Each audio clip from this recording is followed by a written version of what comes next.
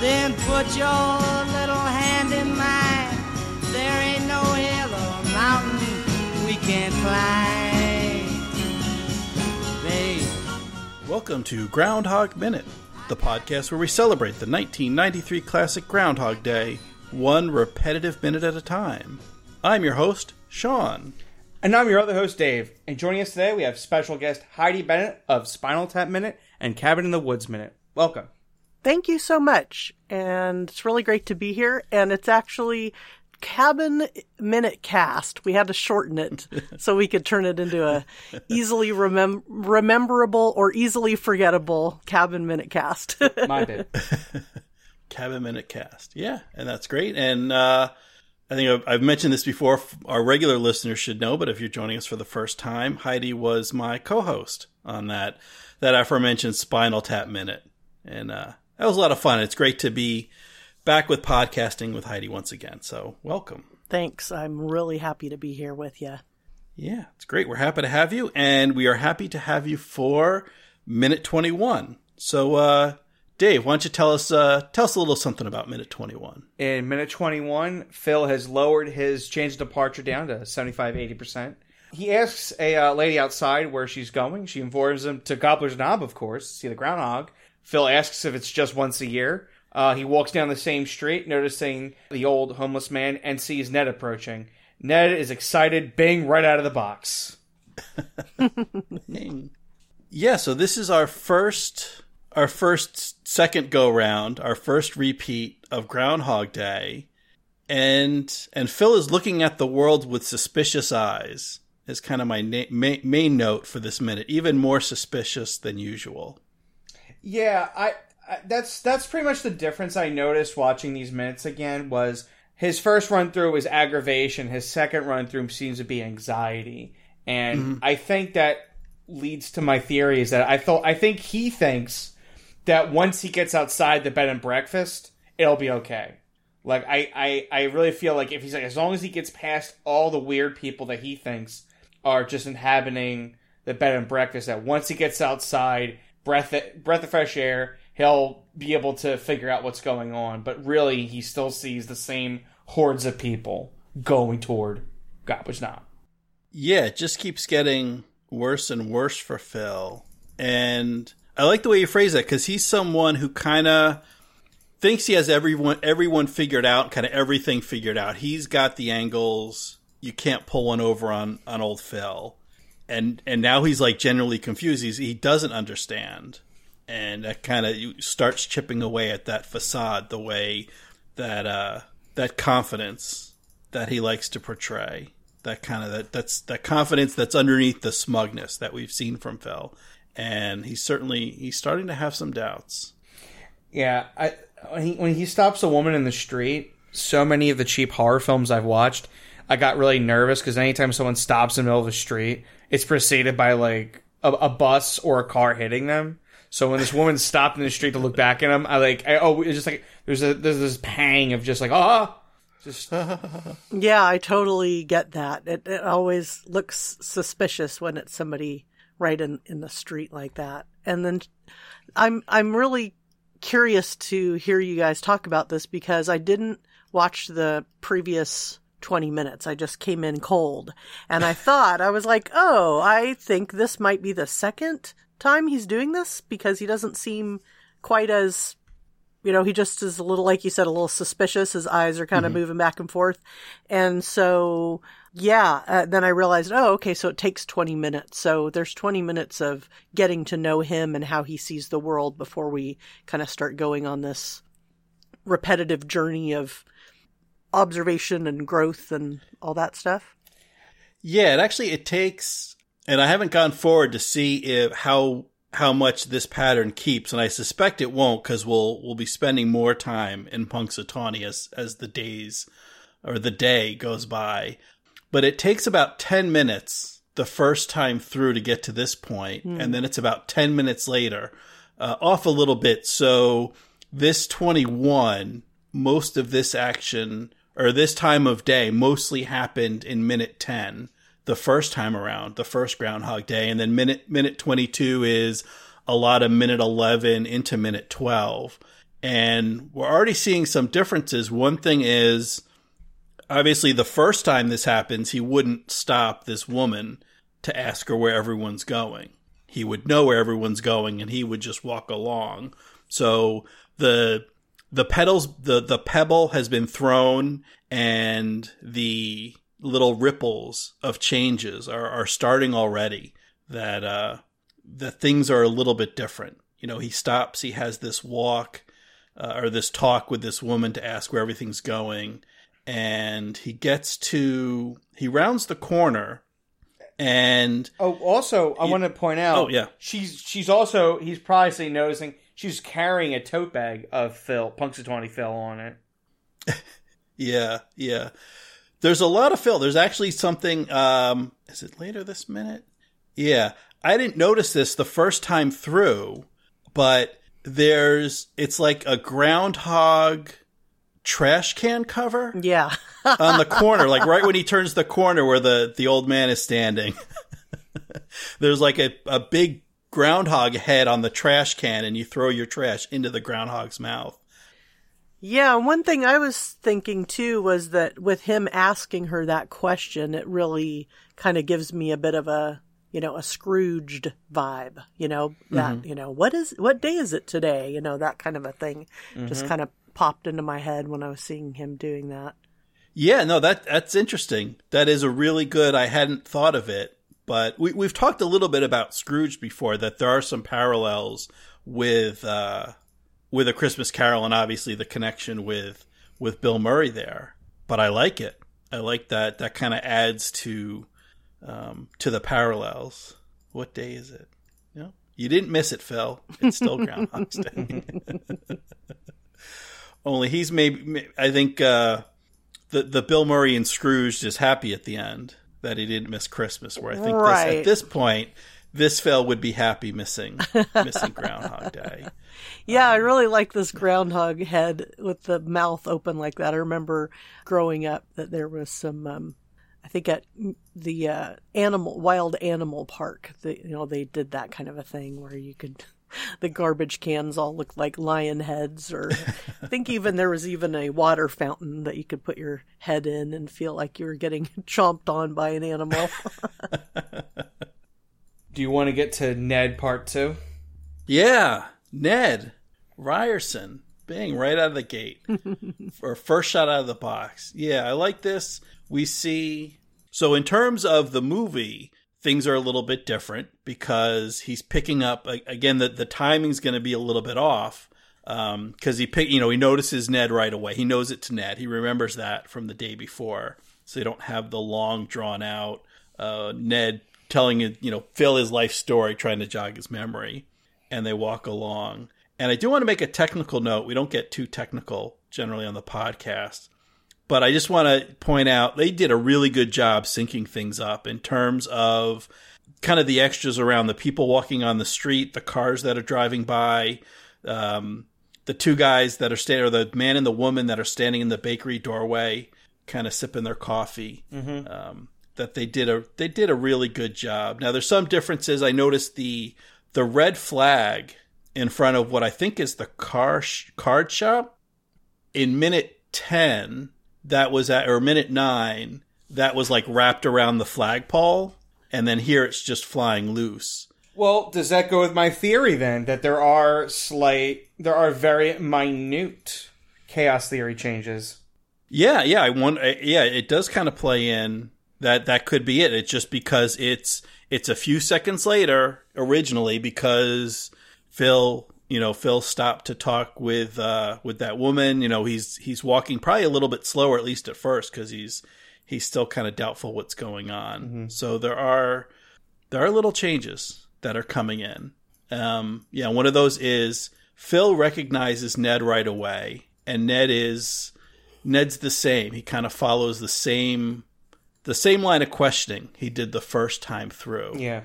One little continuity that kind of bugged me when I was going back on this minute was right as he's saying, sure as heck, Phil, I remember you. That line, you have two ladies that are walking behind Phil. We then cut. Mm-hmm. We then cut to Phil, and the ladies aren't like, because they're trying to sneak by Phil and the hardware store, Right. Like they sneak right behind him, but then when we cut to the camera, they're not there, and I was like, it bugged me.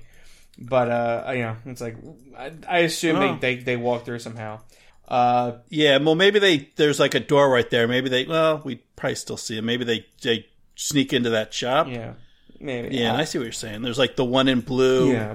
And then one, yeah. More importantly, though, what I noticed about Ned in the second shot is because he gets the friendly recognition from Phil, he gets way more aggressive, way more fast. It's like he gets ramped up quicker because he doesn't have to explain his identity to Phil. So he's not like, don't you remember me? It's like, oh, we're best pals. And then it's that overly aggressive one-arm hug. Well, yeah, because didn't he, I think the first time through, he like puts a hand on his shoulder or hand on his chest, just like, let's catch up kind of thing. They do a little walking. They do a little walking where he goes like, they call me Ned the Bull, and he's kind of like walking with him, doing his little hand gestures about how he, and talks more about the life insurance, where he really like, I mean, we're going to say in the next minute. I'm not going to discuss it now. But I just feel like if you trigger Ned by like remembering him, he seems to get way more aggressive. Like to him, it's probably friendly, but to us, it's like you just went, "Whoa, man!" Yeah, he's all up in his personal space. Yeah, he's kind of. I mean, they're not just walking side by side. He's got. It looks like they're dating. Yeah, he's got an arm on his shoulder. They're really getting close and personal there. Like I watch it around minute 45 when he does the arm thing. He literally takes Bill Murray with him. Like watch Bill Murray's right shoulder. It's like he put like 10 pounds of pressure on him. He's like, ugh, jeez. Because he's like, he's like shocked that we're all shocked. Like Ned just like went from creepy guy to like way too aggressive. So yeah, there's some sort of body language, or like you mentioned, him just recognizing his name gave him that go ahead. Something there's probably a 6-tiered marketing plan that says that if somebody recognizes your name, you can hop to level 5 and go from there because you're already good friends. You don't have to maybe warm up the mark as much or something. That's true. Like, I like that. It honestly feels like watching it this time on this Groundhog Day Part 2 that Ned like immediately marks Phil for insurance. Like, it doesn't feel like a natural progression into it. Like, what are you up to? What am I up to? Or what he's telling him he's up to. It really does feel like that. He's just like, I see Phil, I gun to Phil, I sell life insurance to Phil, or just insurance overall. Yeah, that's one of the things I'm finding about this movie and movies by minutes overall. What I personally discover watching movies in this format and following along with others' podcasts is more attention paid to those secondary characters that aren't necessarily, it's not Phil, it's not Rita, it's not even Larry.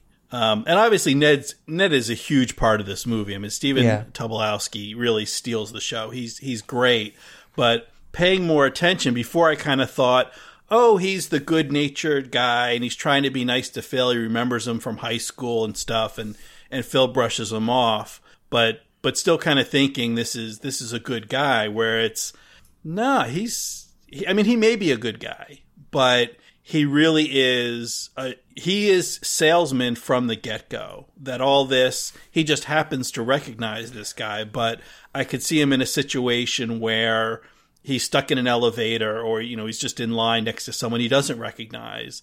And yeah, maybe he's got to go through those first steps. He's got to go through like step 1, 2, and 3 from the seminar on making that connection and getting someone's name and stuff like that.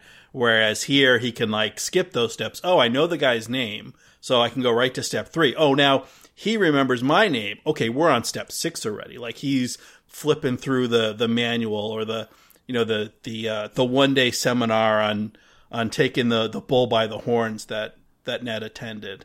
And it's really, it's not about friendship and connecting with, someone he knows from high school. It's about putting the sale in. And particularly like life insurance it's not for everyone.